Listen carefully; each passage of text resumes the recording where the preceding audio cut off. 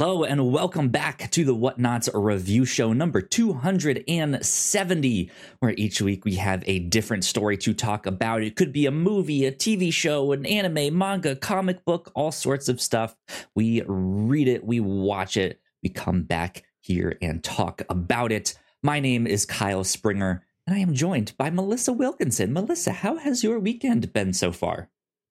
It's been fun. Last night I went to a karaoke birthday party for a friend of the show, Jack. We had like 2.5 hours of solid karaoke time. How'd that go? It was fun. This place has a YouTube connection, so that's all I did. I sang no real songs. I sang with no sincerity. I mostly did commercial jingles. There you go. Did you do "Fuck the Police" by NWA, right? No. Okay. No, I did the "I have a structured settlement and I need cash now" opera from J.G. Wentworth. Good. I love it. My weekend has been pretty good. I've been playing a lot of Starfield. In fact, if it was not for my girlfriend, I probably would not have slept last night. She fell asleep on the couch while I was playing late into the night. But by time she woke up, I had been so focused on the game that I didn't know what time it was. I was just doing my thing in the game. She looks and is like, "Kyle, it's 4 a.m. We need to go to bed right now." I was like, "Oh, shit. Here we go. Okay." So I've been out there in Starfield doing space things all weekend, and it's fantastic. That sounds dangerous. Right. But speaking of NWA, this is week number 2 of Shame-tember 2023, where we bring things onto the show that are on our personal or kind of general pop culture lists of shame. And it was my pick this week. And since this year is also the 50th anniversary of hip hop, I decided to pitch some hip hop biopics. And so we picked NWA's Straight Outta Compton, which came out in 2015. I had not seen this one. And among the reasons why you ended up picking this one of the ones that I pitched was that Ice Cube's son, O'Shea Jackson Jr., gets to play his dad in this, which is a unique experience. You don't get to see that very often. Sometimes you will have an actor's child playing a younger version of the same character that actor is playing, but rarely do you have your own child playing yourself in a biopic and have your child say, "I have a child on the way," referring to them themselves. Right. Yeah. A true piece of magic here. Very much a unique experience. You pitched this, Notorious, and Get Rich and Die Trying. And for those two movies, I was like, oh, right, those did happen. But I feel like Straight Outta Compton had a higher profile when it was released. And It feels like it's a more recent movie than being from 2015, maybe because people still talk about it. It seems to be held in pretty solid regard. Yeah, absolutely. Yeah, the biopics that I pitched were kind of a mixed bag in terms of quality from what I understand. But this one seems to have hit pretty well with the general audiences and such. I had not seen this, and this has been on my list of things that I do want to check out because I've been a hip hop fan my whole life. I feel like I know a lot, but that's not a lot in the grand scheme of things. I know more than the general person, the average person, but in my own personal knowledge and blind spots, West Coast rap is something I know not very much about. Of course, I know NWA. I know all the names and stuff, and some things in this movie that, like, oh, I've heard people mention that. I know that by name, but I don't know much about it, right? So it was neat to kind of see all of that stuff. It was interesting because it felt like it felt like to me like what if someone made like a comic book graphic novel out of like characters that I know exist, like in the Marvel universe, right? Of like, this is not the Avengers or stuff, it's the Defenders, right? And it's like, oh yeah, okay, I've heard of the Defenders, and I know that like Doctor Strange is on that team. He's pretty famous, right? But then like I don't know if I could really say exactly who else is on the team, but I know they exist and I've heard their names and stuff like that. So in a weird way, that's kind of what this felt like to me. Like I had a familiarity, but was like, I also don't know the exact story that happened here with this. So yeah. And I knew even less. Do you know the part in Good Burger where they give Kel the contract to sign to like sell Ed sauce or whatever, and he's looking it over and he nods and he says, I know some of these words. That's how I felt. It's like, I've heard these names. Exactly. And I think here on the review show a couple years ago, I was like, okay, Melissa, it is time to get you educated on hip hop. And so we read the first volume of Hip Hop Family Tree by Ed Piskor, which is a great book that'll be one of the ones I recommend at the end of the podcast here. But I think that the first volume ended with like a young Dr. Dre like wistfully looking out his window and just being like, I hear there is this thing called hip hop that maybe I should look into one day. So we didn't really get that side of the story. So I've been looking forward to this and talking a bit about it and stuff like that.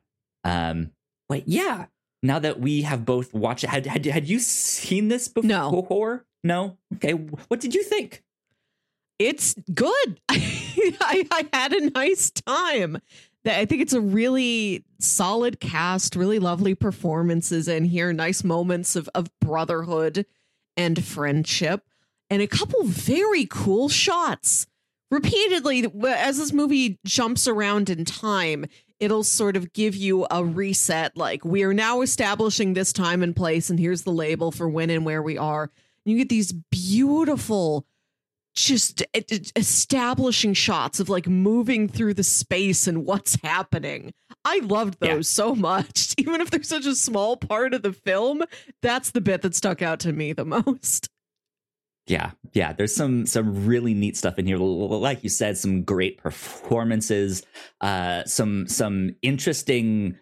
I don't want to say interesting choice of actors, but like I mentioned last week when I was pitching this that Lakeith Stanfield plays like a young Snoop Dogg. He's only in it for like a scene and a half. Like has like 40 seconds total of screen time.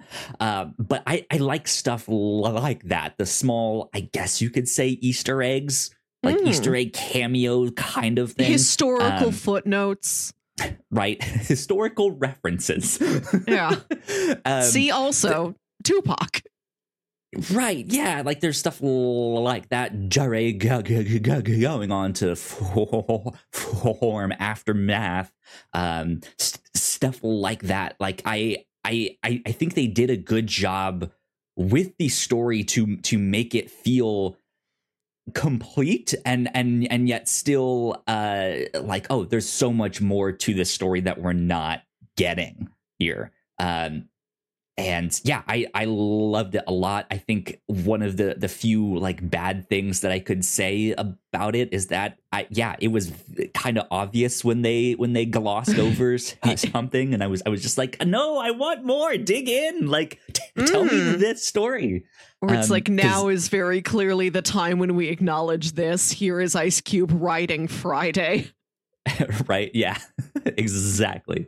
Yeah, like I think this was a really, really good movie that I was impressed with a lot, that I kind of wished went in deeper. Like I almost wish this was like the HBO drama, the like prestige format television show that would have gone into this story over multiple seasons, and dug into that, because I think they have enough stuff just packed into this movie to make like a multiple season show, and they crammed it all into one movie here, but it still felt paced really well, even though it did gloss over things. It never truly felt like, oh, well, I missed the whole story. Like now I don't even know what you jumped all the way over here. What? How did that happen?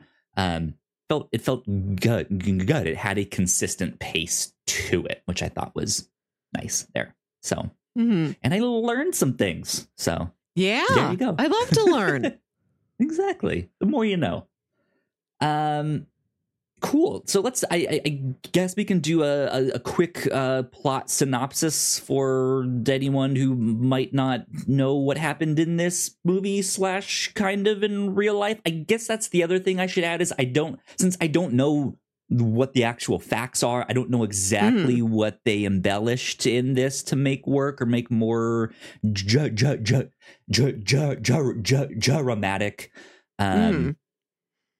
So I'm kind of taking it for a grain of salt.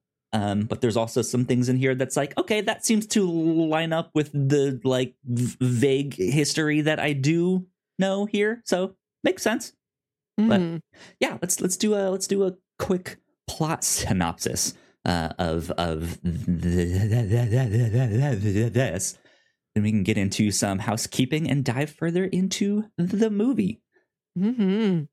So yeah, I'm Melissa. I'm assuming you would like me to hop in on the plot. I'm just staring right at you, nodding politely. Yeah. Please take this one. You're the greater expert of the two of us here. You normally kind of do the plot synopses of this, but I feel like this is one you'd be like, I feel like you're better suited for this, Kyle. Go for it.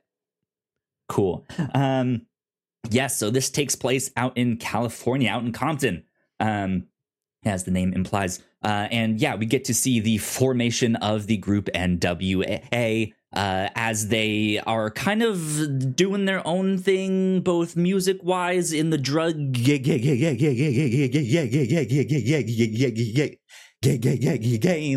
They all kind of know each other vaguely through a friend of a friend or stuff like that. Yeah, and it's through hip hop. It's through Ice Cube's performances on stage that kind of start to bring them together. We're in the age where disco has already reached its peak and is kind of on its way downhill, on its way out. And they're still not really being like, what is this hip hop thing? They're not really understanding what it starts it is. In like 86, so hip hop is still fairly fresh. Yes, yeah, and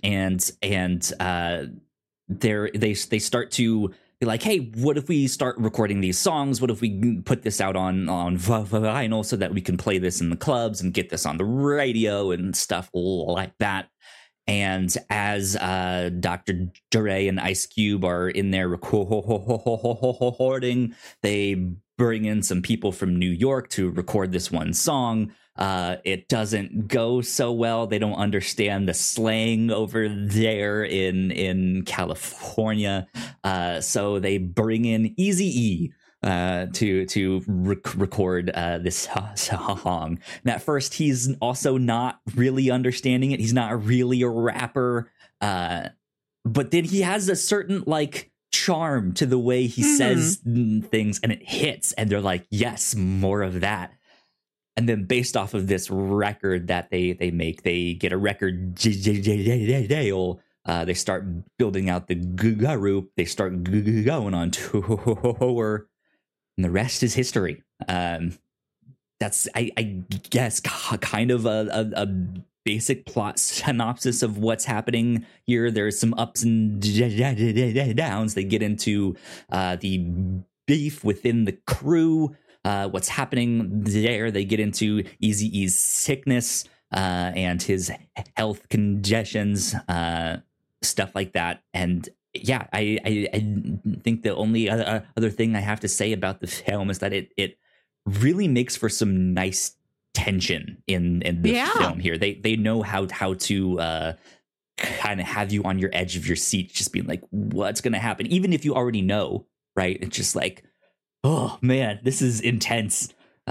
So yeah, I enjoyed this a lot. Is there any other stuff that you want to add to that that you think I kind of glossed over as like a...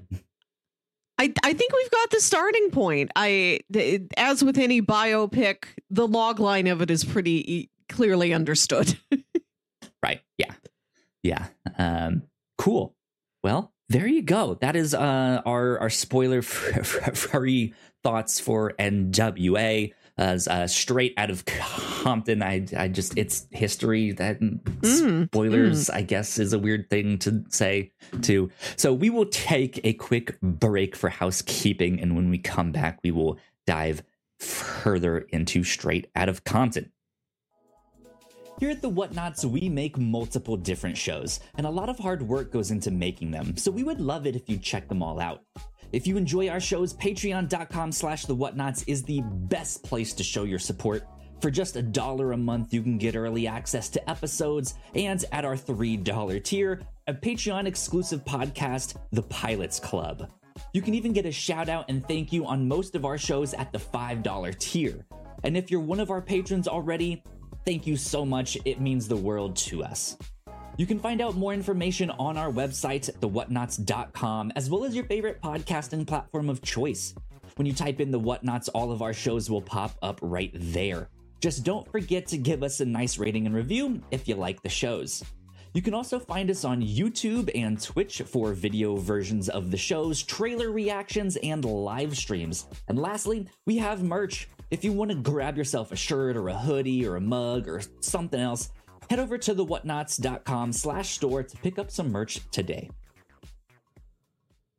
All right, and we are back once again. A big shout out to all of our Patreon supporters. Thank you so much.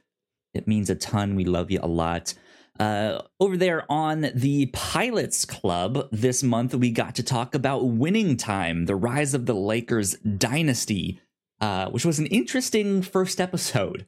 Some stylistic choices I was not expecting, some comedy in there that I was not expecting, but I had a blast with that show. It's absolutely one that I am looking forward to returning to down the road, whether that's on my own time or maybe here on the show. You never know. Who knows? But yeah, that was a fun one to check out. Speaking of the review show, right here last week on the show, we got to talk about season 1 of True Detective. This was Melissa's pick, kind of our start to Shame-Tember. We normally do movies, but True Detective season 1 kind of being an anthology series from season to season. It just fit, right? And you hadn't seen it yet. I had. No. So it was just like, we need to just cross this off. It was extremely valuable. I was so happy to see how flat that circle was. I could only imagine before. It's a flat circle. You can taste the ash in the atmosphere. Good stuff. Yeah, we had fun with that. That's an incredible, incredible show. So go check out our thoughts on True Detective season 1. And then over on the Captain's Log this past week, both Melissa and I got to go see Satoshi Kon's Perfect Blue in theaters. It was the 25th anniversary of the film. We've also covered that here on the review show a long time ago. And it's one of my favorite films from one of my favorite creators. I didn't think I was ever gonna get to go see this in a movie theater, but I did. I had a blast. It was fantastic.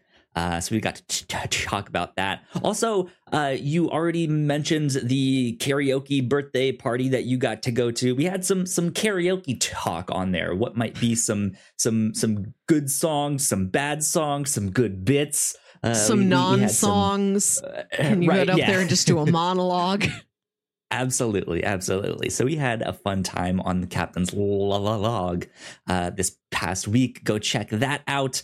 And that's kind of about it for housekeeping right now. So I guess without further ado, let's get into spoilers. All right. Again, it's just a strange thing to say, like spoilers for Straight Outta Compton, something that happened in real life.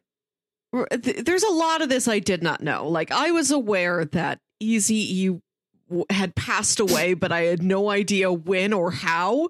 So anytime anything happened in the movie, I'm like, is this it? Is this what kills him? What does it? Right? There's and I'm so like, I don't even know if it's tension. Like I didn't even know if it was within the scope of the movie. I'm like, he might have died like 5 years ago. I really had no handle on it. I just knew this person was deceased and no further details. Yeah. This is something that I also like. I knew he had passed away some time ago. I think at the time I had heard it was from AIDS. But like that didn't really stick with me. Again, West Coast hip hop is not as much my thing. There's a few people that I listen to. I've listened to all of NWA's catalog, stuff like that. So I have vague knowledge of this, but I remember when the movie came out that this was also like, oh, I kind of heard people being like, yeah, this is kind of a love letter to Eazy-E, like it does, right by him. His wife Tamika is credited as a producer on the movie, which I thought was nice. But yeah, like that was just like I don't remember exactly. I vaguely know. I think it was illness. I don't know. But yeah. So they just had like lots of good tense scenes where like something is about to kick off here. Right? Like, yeah, like anything could cause trouble here. Yeah, when Suge Knight has him beat up in the recording studio, I think. I was like, that's it. This must kill him. That looks so brutal. I mean, it's a recording studio, so you're just seeing everything through that window on like the top half of the wall. So like they've knocked him down to the ground, so you can't see it. You can just see the torsos of the men who are beating him up, and it seems lethal. And then you cut to him sitting by Paul Giamatti's pool with just like a bloody nose and a split lip. I'm like, that was it? You're still alive? I mean, granted, yeah. It's dark, right? He has darker skin. You probably can't see all the bruising as well. True, yeah, it is a nighttime scene. Sure. And it is a night scene with Suge Knight in there. No. So we'll get to Suge Knight in a sec, because that's he's some wild stuff with him and with him in real life too. But yeah, man, I let's continue on with Eazy-E then, because I thought the actor that played him was fantastic. Let's see, it was Jason Mitchell, who I'm not super familiar with in any of his other work. But he did a great job with Eazy-E. Yeah, I like that the movie kind of starts with him, and then like we kind of alluded to, ends up kind of being the heart of the movie, at least. And with him passing away at the end with AIDS, and him like getting the shout out in the credits, like, hey, like we kind of made this for you, essentially. But man, what a wild character, huh? Yeah. Interesting guy. I did like the scene where he tries to rap for the first time. Like, to watch somebody go from I am reading these lyrics that have been written down to progressively, I am owning this. I am saying this. It is in my own style. I am no longer reciting. I am now rapping. Yeah. Yeah, it's an interesting scene because I've seen that happen in real life too. Just like me and my friends like messing around and making little rap beats on Garage Band and stuff, and trying to write raps.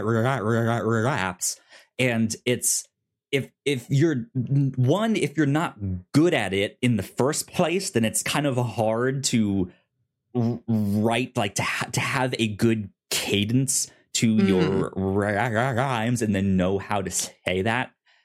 Two, it's that much more difficult when someone else writes it for you and you don't know the way like that, like they were thinking the cadence would go here, because it sounds like Ice Cube wrote that song. And he has a very recognizable like cadence and flow to the way he raps. And so to see someone else get up there and just have a completely different style is like, this isn't really matching. And then, yeah, once he kind of like just somehow has his own spin on that, it's like, wait, that was it. And like, you can immediately tell because when he like that's one of the things about this movie that I love is there's so many times where you see them or hear them playing around with a song or the lyrics of something or some musical like keyboard thing, and they're so close. They don't have it. They don't, like, it's wrong. The notes are off. It's in the wrong key. It's this or that. And then all of a sudden they hit it. And it's like, that was it. I recognize that. I know that song. And yeah, immediately when he hits that first line, it's just like, oh, there it is. He nailed it. And it sounds exactly like him. It's amazing. It's incredible. So yeah, I enjoyed that a lot. And then to slightly skip ahead a bit, the one scene where Dre is playing around with what would become Ain't Nothing But a G thing for Snoop. And he's like, like when he's hitting that, and it's not that. No, don't do that. Okay, play up a little bit more, and then he hits it once, and you're just like, that's it. And that's when Snoop is like, I like that. That's cool. Okay, let's go. I'm just like, this is so cool. I love seeing this. Who knows if it actually happened that way or not, but it makes for a damn good scene. So yeah. But yeah, I like seeing kind of all that magic come together and be like, I know that song. I've heard that song. I listened to that a bit. I recognize that. See, I know far less about this, admittedly. So I was not experiencing those same feelings. I was listening to things saying, I bet this is a very well-known song. And I don't know. Yep, absolutely is. Absolutely. Yeah, but I think Eazy-E is a great character to follow through a lot of this movie. Because I feel like his life is almost one of the ones that changes the most. I feel like, right, where he is a drug dealer at first, and he seems to be fairly competent at what he's doing. That's kind of why they bring him in at that. Yeah. Right. I don't. Right. How do we know how to judge incompetence in drug dealing? The drugs got dealt. I guess he's good at his job. Right. But they kind of bring him into NWA for his business acumen. And that's what kind of launches them. That's what helps them get the record deal. But he also only knows so much, right? And so when bad vibes start happening from Paul Giamatti's character, which we haven't even mentioned Paul Giamatti in this, who's also fantastic. When his character has been essentially screwing them over from the get-go without them knowing it, and then Ice Cube starting to get some bad vibes here, and then Dre also being like, I looked into this stuff and yeah, something's not right. Eazy-E's not really smart enough to like figure that stuff out or recognize it. He needs multiple people to tell him that, not only two members of the group, but his wife to also be like, actually, they were right. Yeah. And this sucks. But yeah. I mean, he's launched into stardom. He becomes this new businessman, and he tries to get the band back together. But then, his life is again kind of derailed by AIDS. And it's almost like one thing after another here. He's just a fun character to follow. Yeah, and it's a weird thing to say. He's a compelling character to follow, especially when you see him develop this cough, which could mean a lot of different things. It's not it's such a clear signifier, like in a movie where somebody coughs and they have blood in a handkerchief and you're like, that's tuberculosis. I know the film language for that specific symptom. The general coughing, you don't know, at least me, not knowing the man's life or how it ended, I didn't know specifically what it meant. And then he gets that when he collapses, he gets an HIV diagnosis, and it goes downhill so fast. I think I remember reading, he was dead like within like a couple weeks after getting the diagnosis. He slips into a coma so fast, and they talk about, let's get the group back together, let's record together again. And then before it can happen, like he's like practicing for that, and then he collapses, and he's so quickly in a coma and like out of their reach, and they can go and see him and talk to him, but they can't hear him ever again. It's so heartbreaking. Yeah, I really liked the scene where when he's I think just slipped into the coma. Jare is on his way out, and Ice Cube is coming in to like go visit him, but Ice can't really bring himself to go in the room because he's like, I mean, I can talk to him, but that's not what I need. Like I need him to talk to me. I need to hear him say something, and I can't. And he just kind of leaves it at that, at least as far as we know in the movie. And man, like that's rough, right? Of just like the thing here that I need is not to go sit by his bed and say the last things that I need to say to you. It's I need to hear you say something here, and I'm not gonna get that. Yes. Man, rough stuff. I also found the scene where Dre learns that his little brother died when he gets that call from his mom. When all the guys are around him to support him, I thought that was very, very touching. They're all reaching out. It's one of the best group hugs I've seen in cinema. That's another heartbreaking element of the story.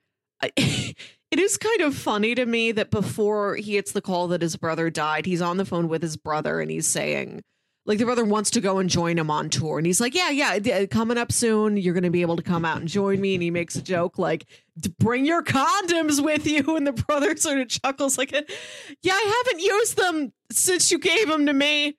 And then so like in the next scene years ago. Right. And then in the next scene, he's dead. And I'm like, it implies that he died a virgin, which is very sad and funny and odd that plot point is set up for him to then immediately die. Yeah. Man, yeah, that was also something that I feel like I had heard once before, but didn't really remember. So I kind of wasn't expecting it when it happened. Of like he gets the call, and I was like, is it his mom?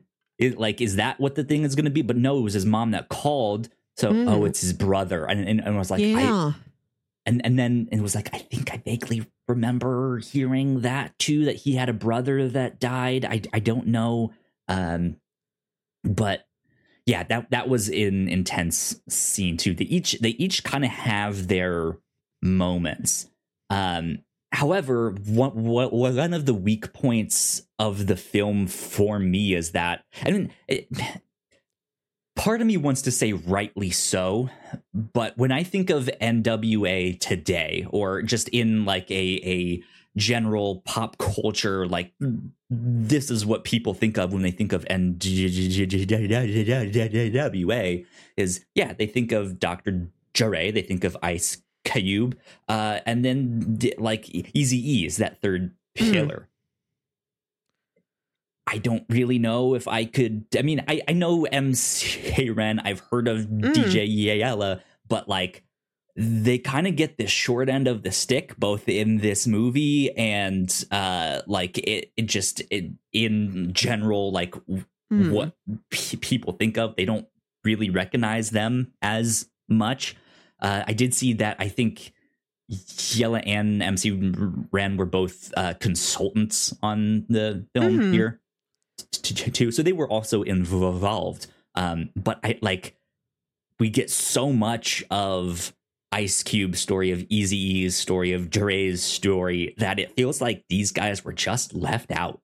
And it's like I kind of want to know what their story is too. Yeah, even if it's not as dramatic or stuff like that. And this is also where I was like, it just, if this was a TV show. Yes. Like, I would know so much more about them, but I just feel like I didn't get to know them. Yeah, it feels like just a consequence of having these more prolific figures in the group. And the film's already like 2 hours and 27 minutes long. Like, there's just so much to cover in the show in relatively so short a time compared to if this was an HBO limited series.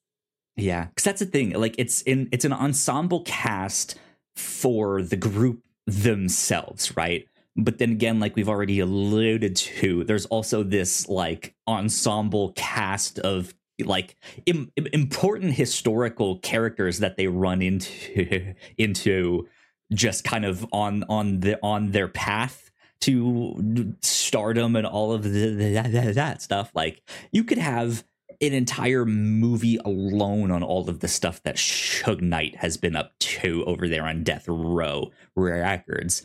In fact, I think during the production of this movie, if not shortly after, he ran over 2 people, killing at least one of them in there. Like the not the actor, but like the real life Suge Knight did this. Like, and it's just like, man, that like shit is still happening while they're making this. Is just kind of bonkers.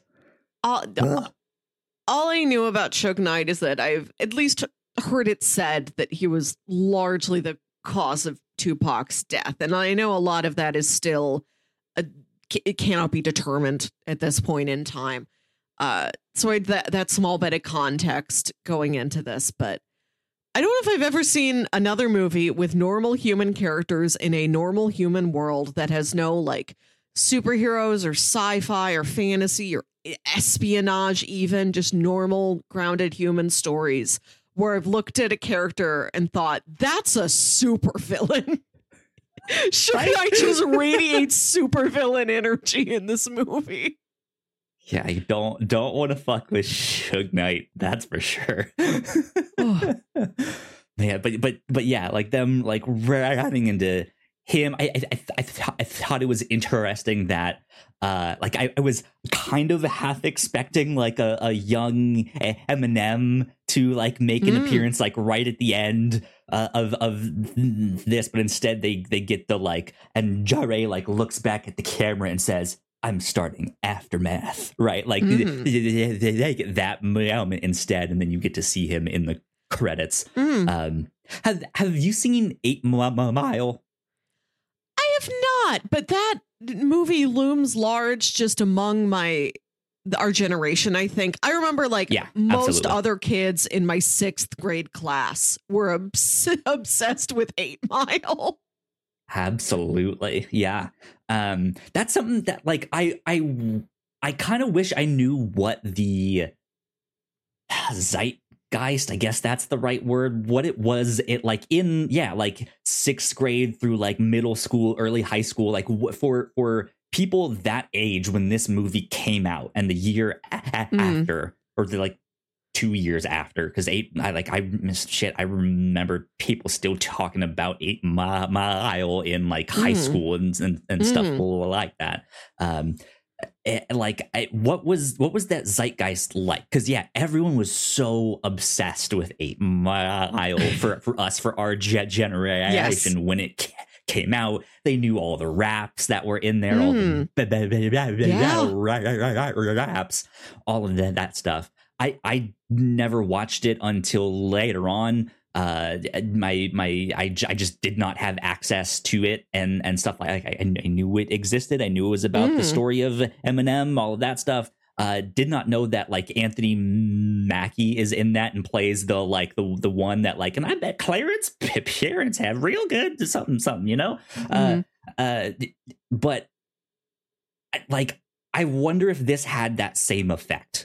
Is what I'm wondering, if it like sparked an interest in the group even more. Did they go back to their songs, and you know, is Eazy-E selling more records now? What was the effect of this? What were 6th graders of 2015? Were they also obsessed with Straight Outta Compton? Right. The way they were obsessed with 8 Mile. Absolutely. I don't know a lot about hip hop, but I do remember what the rest of my class listened to at that age. The suburban St. Louis 6th graders were really into 8 Mile, 50 Cent at that time, and of course our local Nelly. Yep, absolutely. I remember these few Saint facts. Lunatics. Chingy, is he from here? Yep. Actually, where is he from? Where is Chingy from? He might be Chicago. I don't remember where Chingy's a Midwesterner at least. We accept St. Louis is a welcoming town. We accept all Midwesterners. Eminem, you're included, from up there in Detroit. Detroit's kind of like its own style. I mean, there's all these little. It really is. Its own pizza, its own music. Of style. You got the like East Coast New York stuff. You got Atlanta. You got the chopped and screwed Texas stuff. You got the like Midwest, with like Nelly and the Saint Lunatics. You got Detroit up there with Eminem and D12 and Royce da 5'9". You got Minneapolis with Rhymes Hayers and Atmosphere and all that stuff. And California with NWA and Snoop Dogg, and then some favorites of mine, Murs and Blue and stuff like that. And just so many different styles in each little pocket. It's wild. Like Chicago has like its pizza. own. Yeah, absolutely. But man, like I just wish we got more of these smaller side characters. But I brought up 8 Mile because I was kind of expecting like a little small cameo in this, especially like I was not expecting it going into the movie.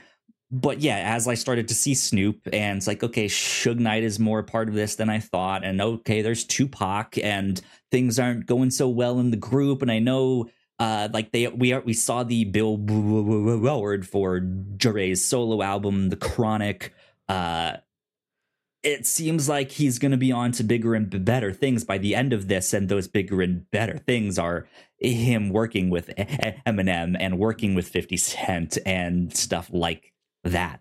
And yeah, we get pictures of him, video of him in the credits, but that's kind of about it. Mm-hmm. Which I thought was a good way to include that. I liked that we got these. It's not just like a still picture and then in 2002, Dre went on to do. It's like that'd be so boring, but you actually can use the real use. I think that's a lot more effective in this context. Yeah, even if you really don't. Neat. If you're like me and you don't know this world very well, you can still show red carpet photos or clips from music videos or something. Some of the visuals and the iconography. I'm like, oh, I do know these. I know some of this. Yep, absolutely. You're able to communicate a lot with just a couple of video clips over the end credits. Yeah. And then we get the same thing just for Ice Cube to all of his movies and stuff, and just to see how much State of the Union is in here. His life has just changed. Yeah. Exactly. I want to say briefly about the wide range of supporting characters we have in the movie. Even though we don't never spend a lot of time with any of them, I feel like all of the wives and girlfriends of the group feel very sincere. They're not there often. They're not particularly rich characters just for the sake of time. I imagine there's just, again, so much to cover, but they felt authentic to me. Those romances were sweet. When you see Eazy-E and Tamika together in bed in one scene, that's really lovely. Yeah. I only recognized one of those actors, Ice Cube's wife in the movie. That actress goes on to play Storm she's the younger, newer that's Storm. What I know that name from. Yes. Yeah. That's the only one that I recognize though. But yeah, man. We have to also talk about Paul Giamatti's character here. Well, what was his name again? It was where is he? Jerry Heller. Jerry Heller, thank you. I kept wanting to call him Marty Wolf, which is his character from Big Fat Liar. What did you think of him in this movie? Especially kind of just having come off of watching the pilot of Winning Time, where we get to see Jerry Buss being portrayed in this kind of bigger, larger than life way. I just felt like they were almost similar vibes from each of them in a strange way. I love the introduction of Jerry, which is that Eazy-E goes to the literal record printer, the press shop to get the stack of records. Yes. And then you just hear Paul Giamatti say, "Excuse me," and then the camera pans over and he's just there. He's always been there, and the camera just never looked at him before. It's just, there's no lead up. He's just suddenly, he has arrived. Hi, I must intrude upon this movie. Absolutely. And I do like that you're not sure how serious to take him at first. He's got a little office, just not even an office, just a wall and a desk, in the record warehouse, which I don't believe is normal for record executives, that you're in the same room as the machines that actually press everything and the boxes of stickers to put at the beginning. Exactly. If you saw him in any other context, you might think, oh, this is a legit guy. But when you see him just on the factory floor, you're like, I don't know. What is your deal? Foreman? What's happening here? What's going on? No, but that is part of the joke, is when he says the people that he's worked with and gives here's my portfolio. Eazy-E's there first doesn't recognize half of the names, but then it's are any of these from this decade? It's you haven't been in the business for a long time. Yeah, he's not impressed that you've worked with Grand Funk Railroad. Which it's just a side note, something else that I thought was really neat about again, not really Easter eggs, but like the closest thing to an Easter egg that you could get in this is whenever they show records in this, there's like in the back in the background, they are often important records for hip hop and sampling and stuff like that. And so it's neat to just see, like, there was that one scene where you first get introduced to Jare and he's like lying on a pile of records and you're like, oh, yep, that got turned into something that got sampled in this other song. Yeah, that was just neat that like you get to see those things there. But yeah, that's kind of the thing with Jerry Heller as a character is you don't exactly know how sincere he's being from the start. And you can kind of assume that he's probably going to take advantage of them somehow, some way. But you don't know. Like, it could also be a case of just like he sees something but does not have the vision to take it farther, right? And so he's like honest to God, like trying to help them at the start, but just doesn't understand that, like, but it could be bigger. Like, that could have been the scenario. But it's absolutely not. He's like one of the few people that sees just how big this truly can be and decides to take advantage of them in his own kind of last ditch effort to kind of save himself and do well by himself, because that's scene where Eazy-E fires him, like as he's like at the end there, like he is so emotionally attached to NWA and their success and like him being the manager there. Like he's desperate. He's like crying, like, no, don't fire me. Like, I need this. I liked that scene a lot, but it was just like this. Whoa, dude, do you not even realize what you're doing here? Like, what also? I don't know. Yeah, he has a nice house, but when he's accused of taking all of this money from the group, you're like, well, where is the money? Why doesn't he have a nicer house or a nicer car or his own set of bikini babes? Like, where is the wealth going? Because you don't see it anywhere. There's nothing that clearly indicates, oh, Jerry has also experienced a rise in status. He kind of looks the same. We don't see him have his own new corner office somewhere that's not in the middle of a factory floor. I think that's part of his shtick. I think that's part of his I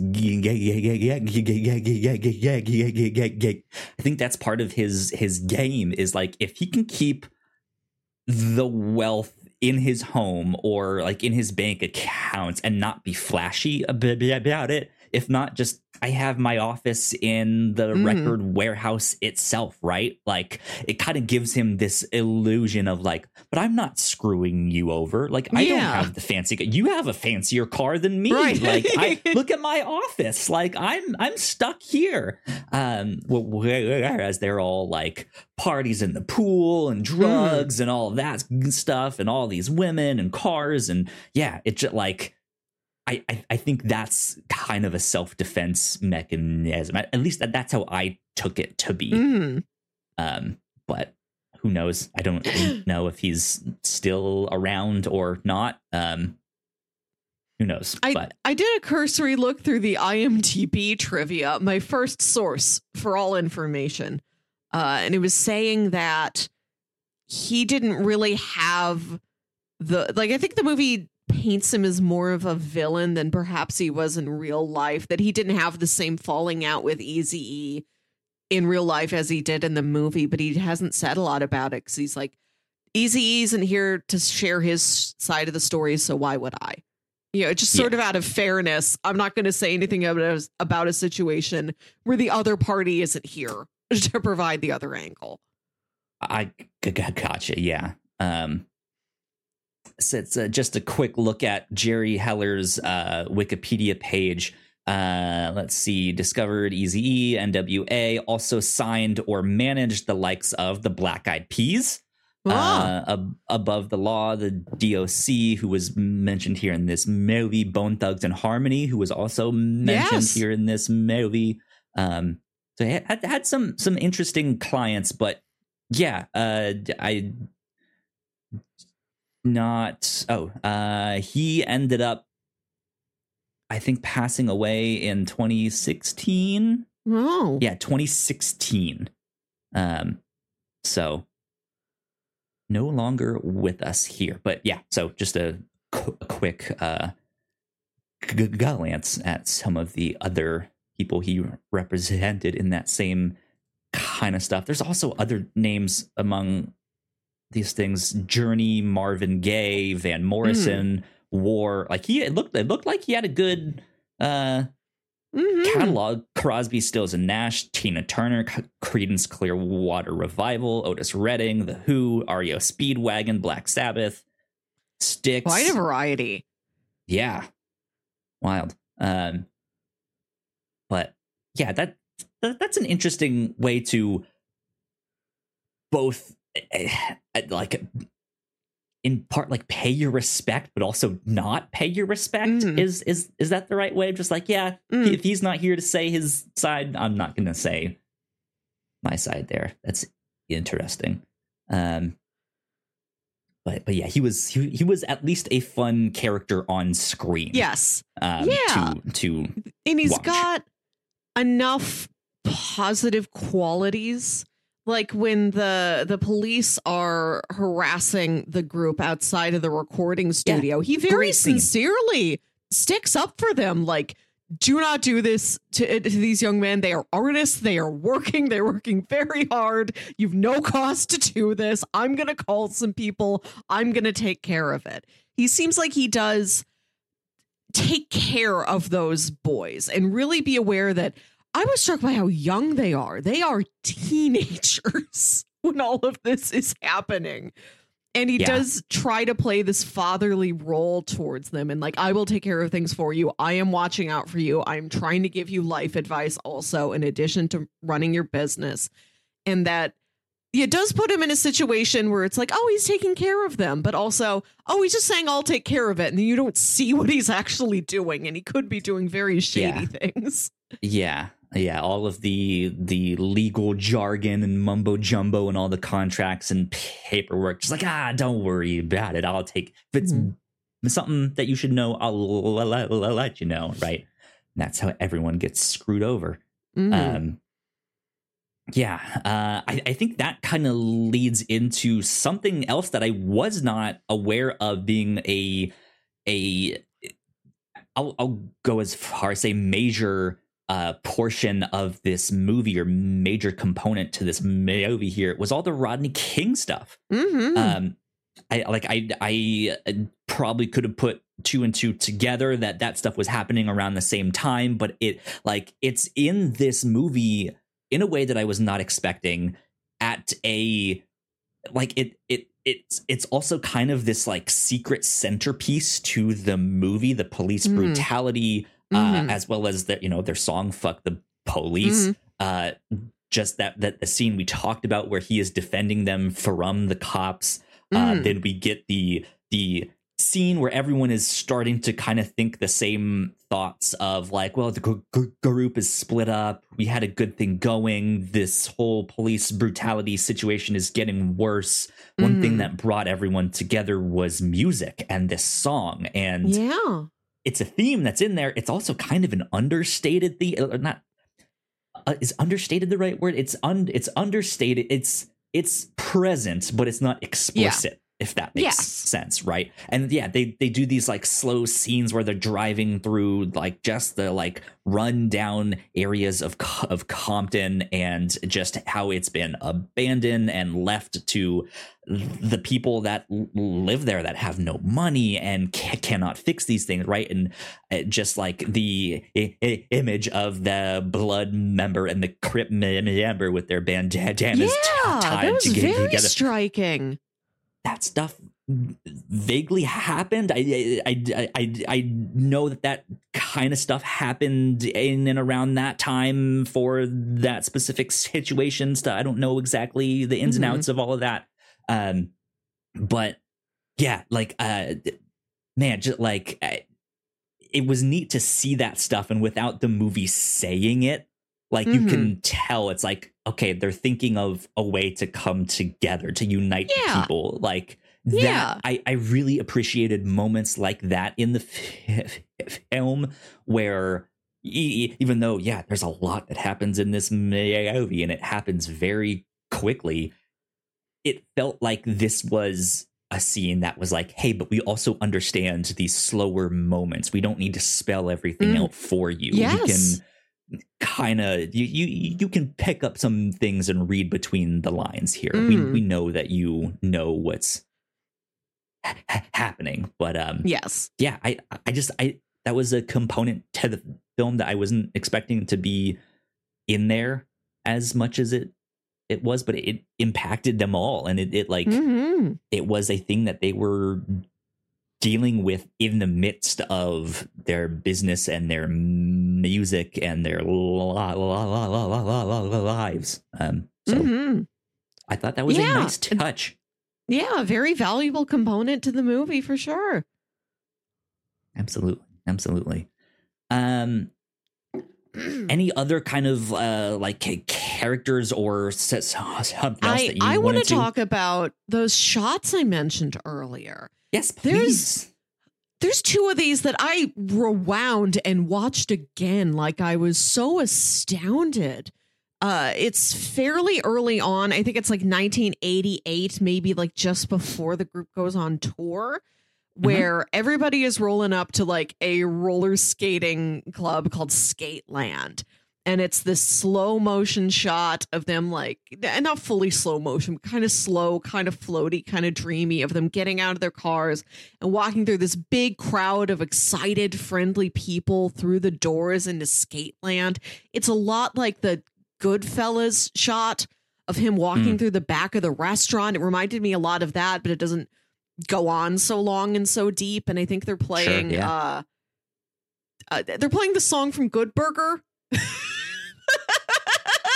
The George Clinton song where they dance in the mental institution. I think it's that song. I remember that scene. I don't remember how that song goes though, but yeah.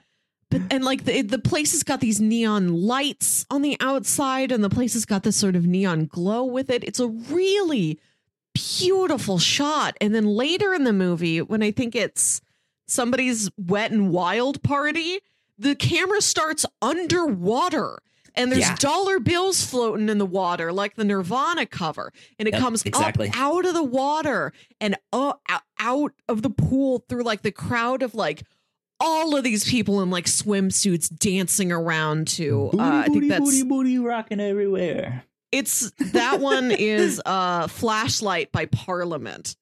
Flashlight.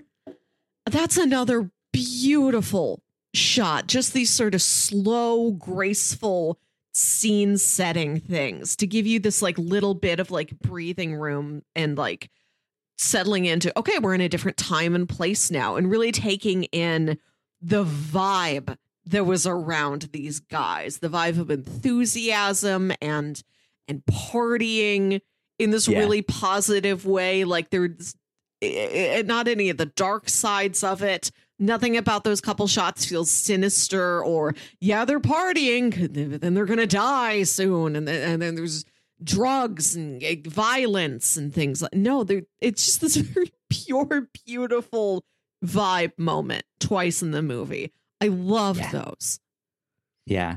And I already kind of mentioned the records that are kind of displayed in the crates and stuff in the background, or in these different shots that are like famous samples or stuff like that. Something else they do with the soundtrack a lot is the songs that are playing are songs that like Jare went on to sample in like his songs and stuff like that.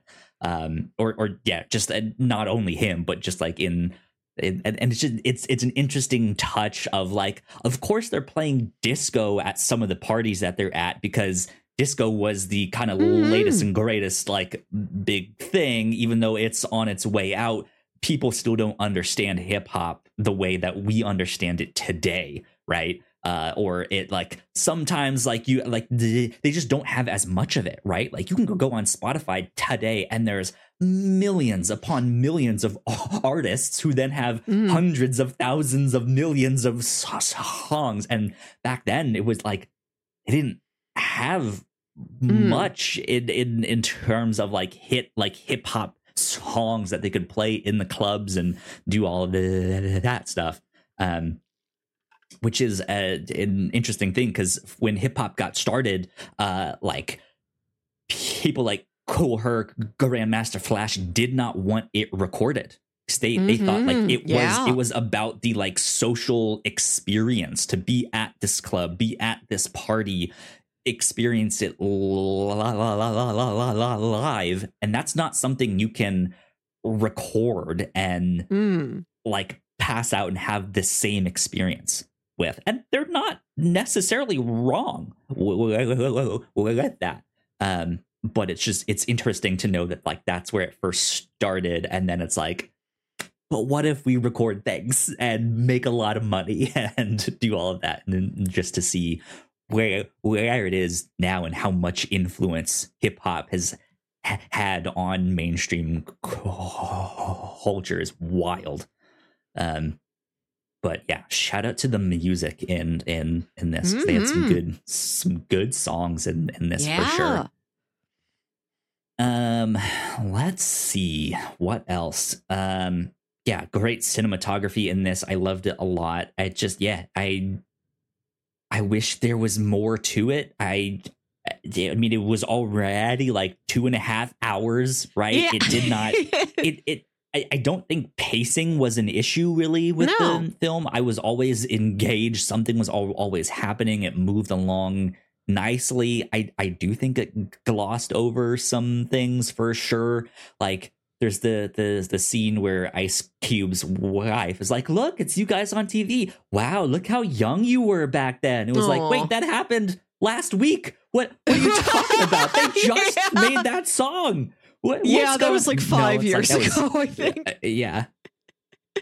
But so like the way like exactly what time it is not entirely clear. They do those really neat establishing shots, but sometimes the text that's on screen to establish like where they are and what year it is didn't, like the text itself didn't stand out to me exactly. Like I could always tell when they were doing an establishing shot and that text was on screen, but the text itself didn't stick in my mind the same way.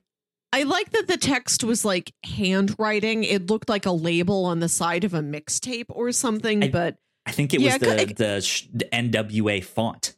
Like the original font that they wrote. Like you see the like NWA shirts out in public. I think it's that same font. Maybe, yeah. I did like that touch, but yeah, it could have been a little bit bigger or more noticeable. I was like doing my nails while I was watching this, and I kept like looking up, like I don't want to miss if they label somebody important who I'm supposed to know. Yeah. Good stuff. Yeah, I had a blast with this for sure. This movie made me want to buy a gold chain. Not one of those huge ones like they have. I couldn't. If only. You don't want the big like Flava Flav. No, like big old no watch, here. Gold chain as thick as your arm, right? It was just nice to see so much jewelry. I don't know. Like I don't think that's what I was supposed to walk away with the movie from the movie with. But like I don't think I can't operate on that level. You know, I'm not on your tier. You've ascended to a higher plane to wear those giant chains or like those big earrings that are on some of the ladies. But I did watch the movie thinking like, I'd like a nice gold chain. That's a good look. Is there a more understated one for me, a white lady in her 30s who works in an office?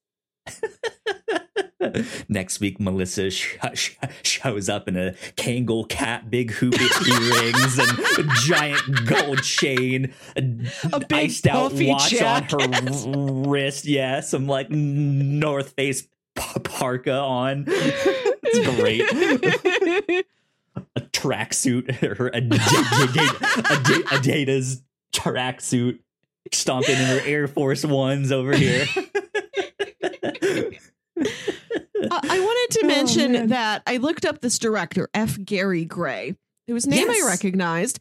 We've covered him earlier this year. He directed Fate of the Furious. Oh, wow. Okay. A movie I think I enjoyed more than most other people. I also recognize his name from Men in Black International, which is not an action comedy like the other Men in Blacks are. It's more of just a straightforward action movie. So it feels very different, but there are some good fight scenes in there. And I looked through his history. He did direct Friday, and he directed a number of really prolific, well-known hip-hop music videos from the 90s. He directed Set It Off with Queen Latifah. Mm-hmm. He's got, and he directed The Italian Job. I didn't know that. Yeah, that's what I was just about to say. With Mos Def, yeah, I remember that one. I liked that one. Jason Statham, he directed Be Cool. I recognize that one. She had a Compton, The Fate of the Furious. Is that one of the ones that's the one they go to space, right? No, that's F9. Fate of the Furious is the one with the baby. Is the one that introduces Cypher. They go to Antarctica. It's the one with the submarine. Okay, like all the smart cars, like as much. There's stuff in that movie I really dig. Like when all of the smart cars like cascade out of the upper story like parking garage and just flood New York City. I still think that's really fun. Yeah. Let's see, music videos. He did Ice Cube's It Was a Good Day. He did Cypress Hills, I Ain't Going Out Like That. Coolio's Fantastic Voyage. Dr. Dre and Ice Cube's Natural Born Killers. Outkast, Southern Playalistic Cadillac Music. Let's see. Sorry, Miss Jackson. There's an easier to pronounce Outkast you could have selected. Waterfalls by TLC. That's an awesome one. Iconic. Yeah. As you said, Miss Jackson by Outkast. Show Me What You Got by Jay-Z. Super High by Rick Ross. At least that's all the ones they have here on his Wikipedia page. Interesting. Okay, so he's more recognizable than I thought. I was like, I don't think I recognize this guy's work at all. But yeah, I didn't even look, and I know a lot of his stuff. He's got quite a pedigree, specifically in this field. I think that's another strong point of this movie is that it is coming from such experience, such passionate creative forces behind it. I think you can tell this is directed by somebody who knows this world and cares about it very much and has experience here and has worked with some of these people before. Absolutely. Man, they say The Fate of the Furious, the 23rd highest grossing film of all time. So good for him. Making it at least up in the top 50, right? Oh, another IMDb trivia is that I don't know when this trivia fact was written. They don't timestamp the entries of the individual fun facts, but at least at one point, this movie was number 16 on movies with the most F-bombs. Oh, nice. There's like 263 fucks in this movie. It's pretty impressive. Oh, yeah. I wonder what that number would be if they count like the act of fucking, if that counted towards the... In the hotel party, the one in the Bye Felicia scene, there's just, I forget which one of them it is. He's just fully having sex with some girl in the bed with like a light sheet over them. That's easy. Truly, the man lived large in his short years. While just everybody else is around them. Dude, there's just blowjobs happening right out there in public. Getting a blowjob in the bathroom there. Oh, yeah. I haven't seen this many nipples in a movie since like Eyes Wide Shut. There's a lot of nudity in it. Oh, God. Now that makes me wonder, is someone out there tracking movies with the most nipples in them. The weird things that happen in my brain. Okay. Anyways, yeah, good stuff. I was very impressed with this movie. I guess I haven't seen a huge number of biopics. So I can't really say, but I'll always have like a feeling in my heart that they are like hit or miss, of like they want to do a good thing, but maybe they're just not great, right? And then it just I think kind of vague knowledge of like how like Get Rich or Die Trying was received, or even like Notorious came out. I don't know how it was received. I think just by the fact that I don't hear people talking about it at all, like might say something, right? But 8 Mile and this seem to have hit. So good on them. Good on them. This was a good one. Very impressed. So good stuff. Good stuff here. Cool. Do you have any other kind of things you want to add? Final thoughts with that? I had a good time. Pull up bingo. Cool. Good times all around. All right. Well, now that we've done that, I'm going to pull up our bingo sheet here on. Can finally cross off. This space has been waiting for this movie, Villain with a Pet, for Suge Knight and his ominous dog, who's always in his presence. Yes, absolutely. I can finally cross that one off. Still does not give me another bingo, but I am inching closer. Melissa is in the lead still, but we are both right. We almost have our entire squares filled out. Melissa, you only need 3 more squares. I have like a good handful that I still need. But it's at the end of the year, so it's difficult to get these ones. So there you go. That is our bingo update for the week.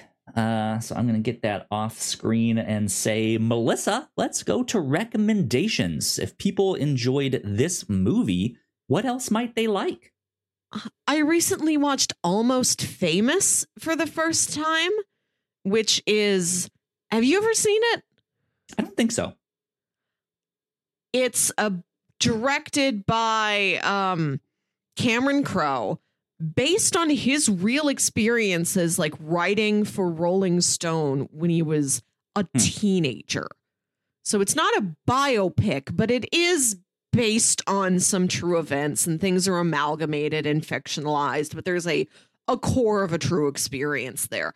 Where like as a teenager, he got really into rock music and wanted to be a journalist, and sort of, misrepresents himself to Rolling Stone, and gets placed as like a 17-year-old, 16, maybe he's 15. He's very young. He is a teen.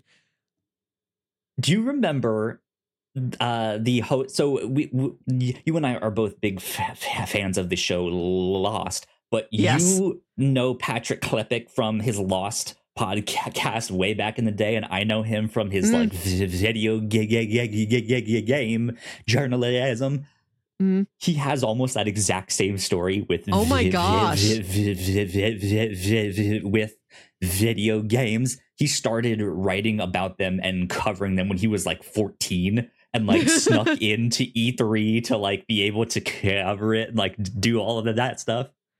Wild. Continue, please. This kid, as like 15 years old, he gets himself embedded with a kind of up and coming fictional rock band named Stillwater, as they open for Black Sabbath and go on like a North American tour. So it's all of these rowdy partying adults and like one 15-year-old boy with like a notepad trying to write things down and trying to get interviews.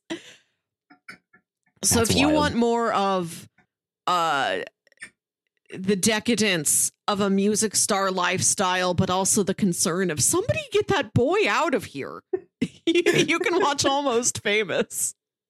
There you go. Okay. Interesting. It's a good one. Ah, I know you are going to talk about Hip Hop Family Tree. I really wish I had more That's okay. relevant material to recommend. I did have write down you seen Good any Burger. other kind of yeah, sure. Good Burger, always a classic. It played that song, and I've just been thinking about that movie all weekend. Like, Good Burger's solid. And then if you want another Paul Giamatti is Shady Businessman, you can watch Big Fat Liar. Yeah, there you go. Have you seen any other kind of like music related biopics? I have. I've seen a couple of them. Weird. Sure. More sincere ones, but I gotta mention Weird. Recent one. I still haven't seen that one yet. It's worth it. Weird is very fun. The parts of this movie kind of reminded me of Elvis, just in that that's also a movie where it's not really about major social events of the time, but you do see like the main character, the star, the musical icon of the film, watching the news and taking that into consideration as he writes his music. Like, I'd like to say something to the people about this thing that's happening right now. Yeah, absolutely. Yeah, I have plenty of recommendations here. Kyle's mostly going to take this. So the first one, Hip Hop Family Tree. I actually have it right back here. Oh yeah, it's a big one. It's a big book. It up. It's here on screen. This is Hip Hop Family Tree Volume 1. I also own Volume 2 right back there. This is a comic book by Ed Piskor. I highly recommend this. If you are a hip hop fan, if you like the history of it, I highly recommend picking this up, because it's a comic that is made in the style of comics of that day and age of the 70s. Like, the pages are artificially yellowed and stuff to make them look darker and stuff like that. But yeah, it starts like square one, basically, of like the Africa Bambaataa and Grandmaster Flash and all that stuff. And this first volume covers up through, it's the 70s through 1981. So you even get to see like them recording Rapper's Delight in this volume here. I will say this book is very dense. It is a lot of names, a lot of dates, and does not stop. At that, it's this name, this date, he did that, this name, this date, he did that. But it's wild. It's a fun read. I know by the end of the year in 2023, there is an omnibus that is coming out that has all 5 volumes. It's going to be a big, thick hardcover that I am super excited about, and going to spend a lot of money on that one when it comes out, because I am excited. I think it's like 150 oh my god bucks for all just this nice all-in-one hardbound, and I'm just like, yes, give it to me, I need it. But I cannot recommend that book enough. Please go check it out. And it was very helpful for me, who knows nothing about this. Like, it did at least plant important like names and figures in my head. If you're new to this, that is a valuable educational resource. Yeah. And here on the show, we discussed Hip Hop Family Tree Volume 1 back on episode 72, way back in 2019. So yeah, you guys can go check that one out. Other stuff. Yes. So you mentioned Elvis, which is an interesting recommendation, because that was a movie directed by Baz Luhrmann. Baz Luhrmann also directed the Netflix show The Get Down, which is a fictionalized retelling of the birth of hip hop.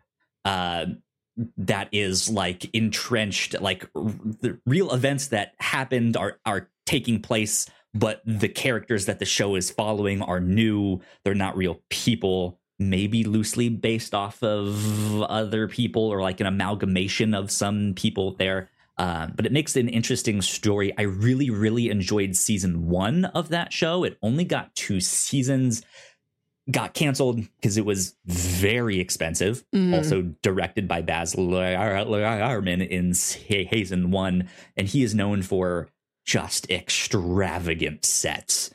And yeah, this show, just the disco sets, the clubs, the like stylistic choices that they do to make things look like it's in the 70s. All of that is wild. That one is produced by Nas, if I'm not mistaken, as well. He does the like opening narration, but the narration is raps, and it's he plays the main character when he's older and has made it on stage, and so he's rapping the like previously on stuff, which is interesting.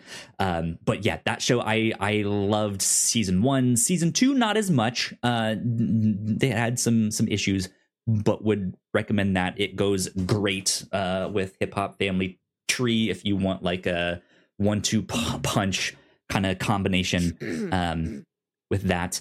If you want more biopics or biopics, of course, we already mentioned 8 Mile, which I guess is taking place concurrently to some of the events of this movie, which is neat because Jure goes on to make Aftermath, which is then where he discovers Eminem.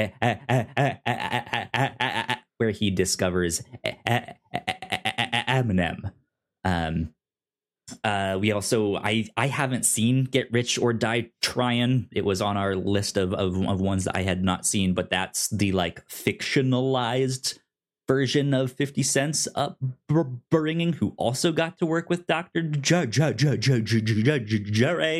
So maybe check that one out. Other things I would recommend would be the Wu-Tang show on Hulu. Wu-Tang, an American Saga. There's currently 3 seasons of that out right now. I love that show. It's incredible. That's so good to hear.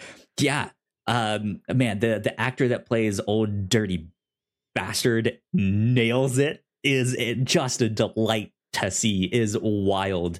Yeah, I cannot recommend that show enough. That is when I kept saying, like, man, I wish this was a show that would dig into like the family drama or the money troubles or their issues with producers or record labels. Like, that show goes into that a little bit more. But yeah, I would recommend that. Go check out Wu-Tang, an American Saga. I'm scrolling through our episode list to figure out if we ever have done a biopic before. I don't think so. We've done a couple things based on true events, like Remember the Titans and Angeline, the Peacock show about the Angeline is the closest thing to a biopic. That Landscapers is based on true events. Yeah, this is new for us. Angeline was good. Yeah, good stuff.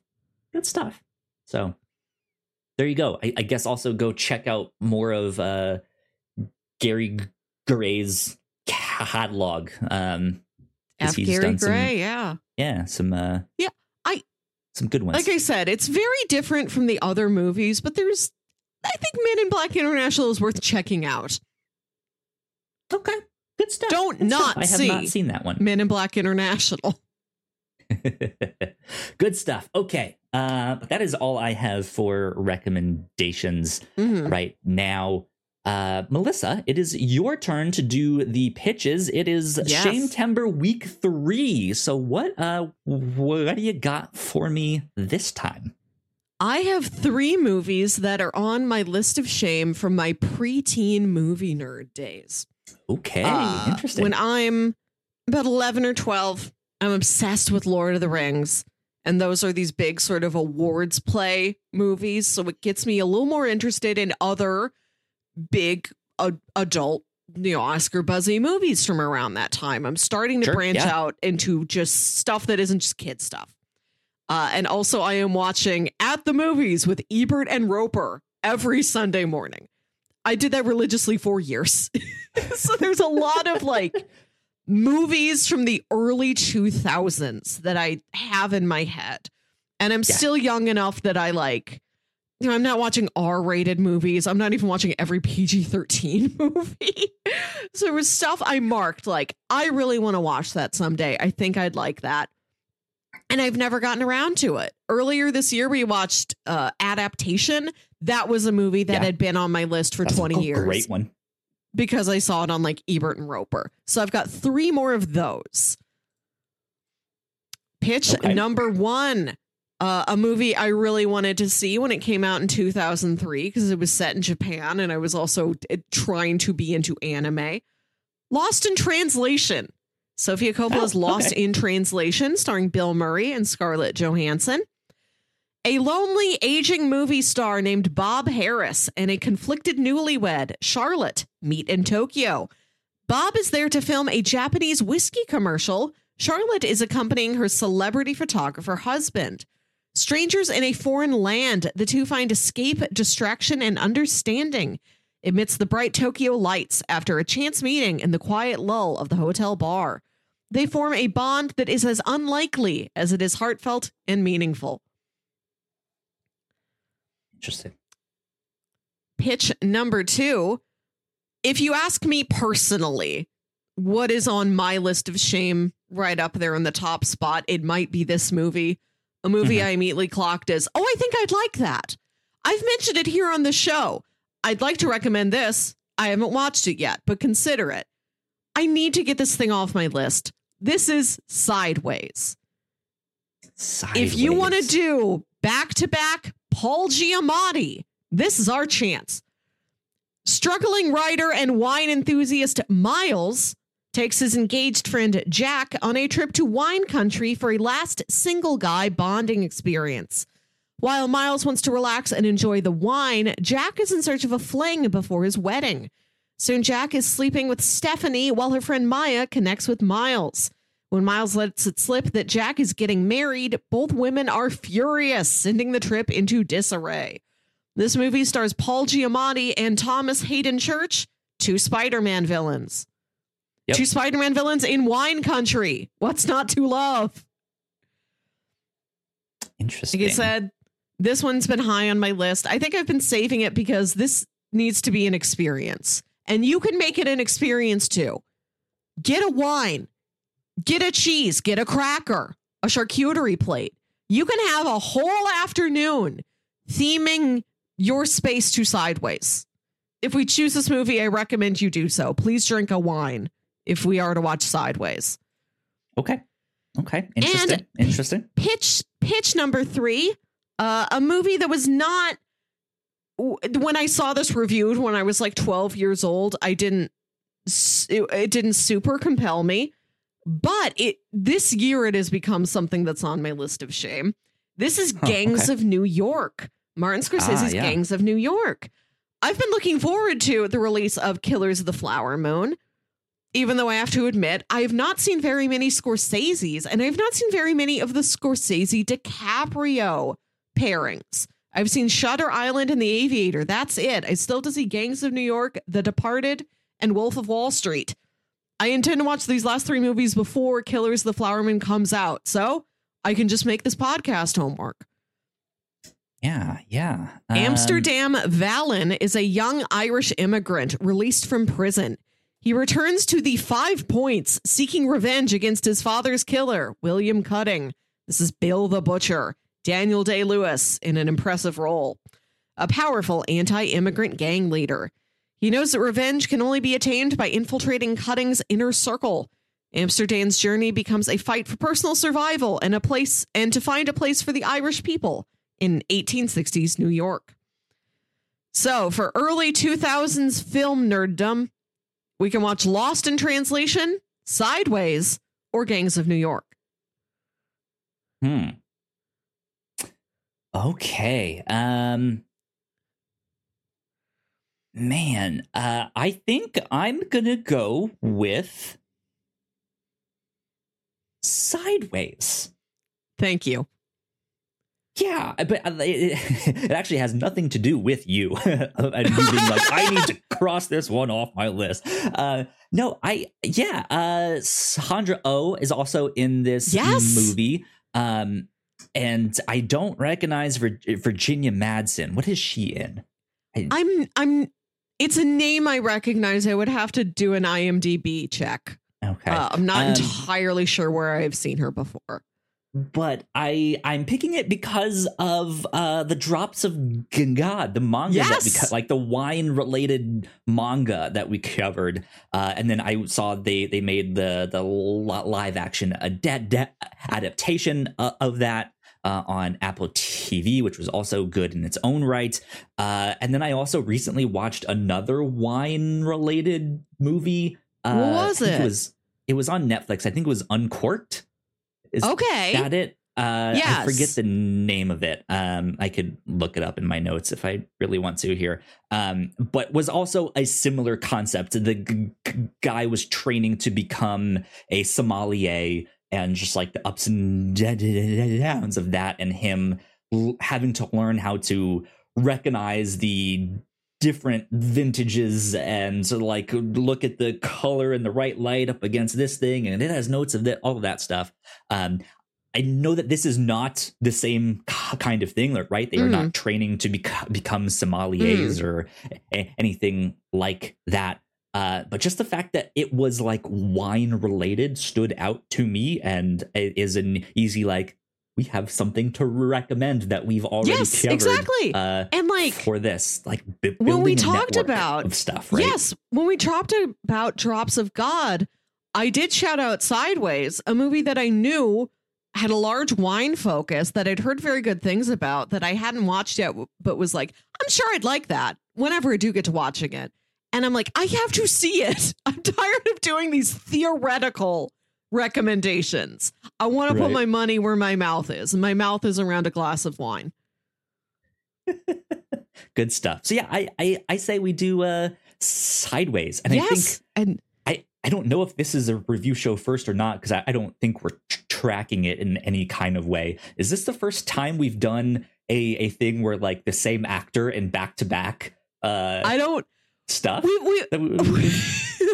I don't know if we've done it from one week to the next week. We've certainly had our recurring favorites. I'd have to see if it ever has happened before, but yes, Shame Timber Paul Giamatti edition is here.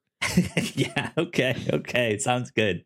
Yeah. So next week, Sideways is what we are covering. I challenge you. Go to your grocery store, pick up like a night. You can find excellent wines for like $8 or $10 or $12. Get a cheese or something. Really think about it. That's what I intend to do. I will report back on my beverage and meal enjoyed alongside Sideways. Yeah. I wonder if we have like a local like wine store around here that could actually better recommendation. I know grocery stores sometimes have the like wine clerk that can recommend stuff, not to disparage them, but I feel like I would trust a recommendation from an actual wine store a little more than I would from at least in my local grocery store, they do have like labels like, we recommend this. These are some facts about it. So it depends on your local grocery store. I'm just letting you know, you don't have to go like to a wine shop and buy something that's $60. I wouldn't get something that's $60, but exactly. Like you can get something very good for like $10. That's what's fun about wine is that like it can be very expensive, but it also can be very cheap. Yeah. That movie I was talking about earlier is in fact called Uncorked. Mm-hmm. So yeah. Also, I forgot to shout out stuff like Beach Street. Go watch Beach Street if you liked Straight Outta Compton. Beach Street was a good one. I watched that earlier this year too. Anyways, next week, Sideways is what we shall do for Shame Timber, and that will wrap Shame Timber up. And then after that, the weekend of the 24th, we will be back to our end of the month special, which we've been covering Hellboy. So keep an eye out for that. So yeah, good stuff indeed. Melissa, where can the people find you on the interwebs? You can still find me on the apps known as Twitter and Instagram at WilkyWit. I have another podcast. I haven't updated it in a while, but it is called Saturday Morning Obscurities. It's a show I host with my brother, talking about weird old kid shows you feel like only you remember. If you enjoyed Straight Outta Compton, we did an episode on the Nickelodeon kids sitcom My Brother and Me. So if you want another little piece of Black culture from the 90s, we watched My Brother and Me. A show that still really held up from the 2 random episodes we picked. I had a great time with My Brother and Me. Good stuff. Good stuff. You guys can find me at Yo Kyle Springer on most of the social media places. And if you'd like to stay up to date with all of the stuff that we do here at The Whatnots, we are typically at The Whatnots on all the social medias. We're not at that. We are at The Whatnots Official. If you're watching this on YouTube, we got plenty more videos right over there for you to check out. We would love the support, so please go like, share, and subscribe. But yeah, this has been number 270 of The Whatnots Review Show. We will see you all next time. Bye. Bye.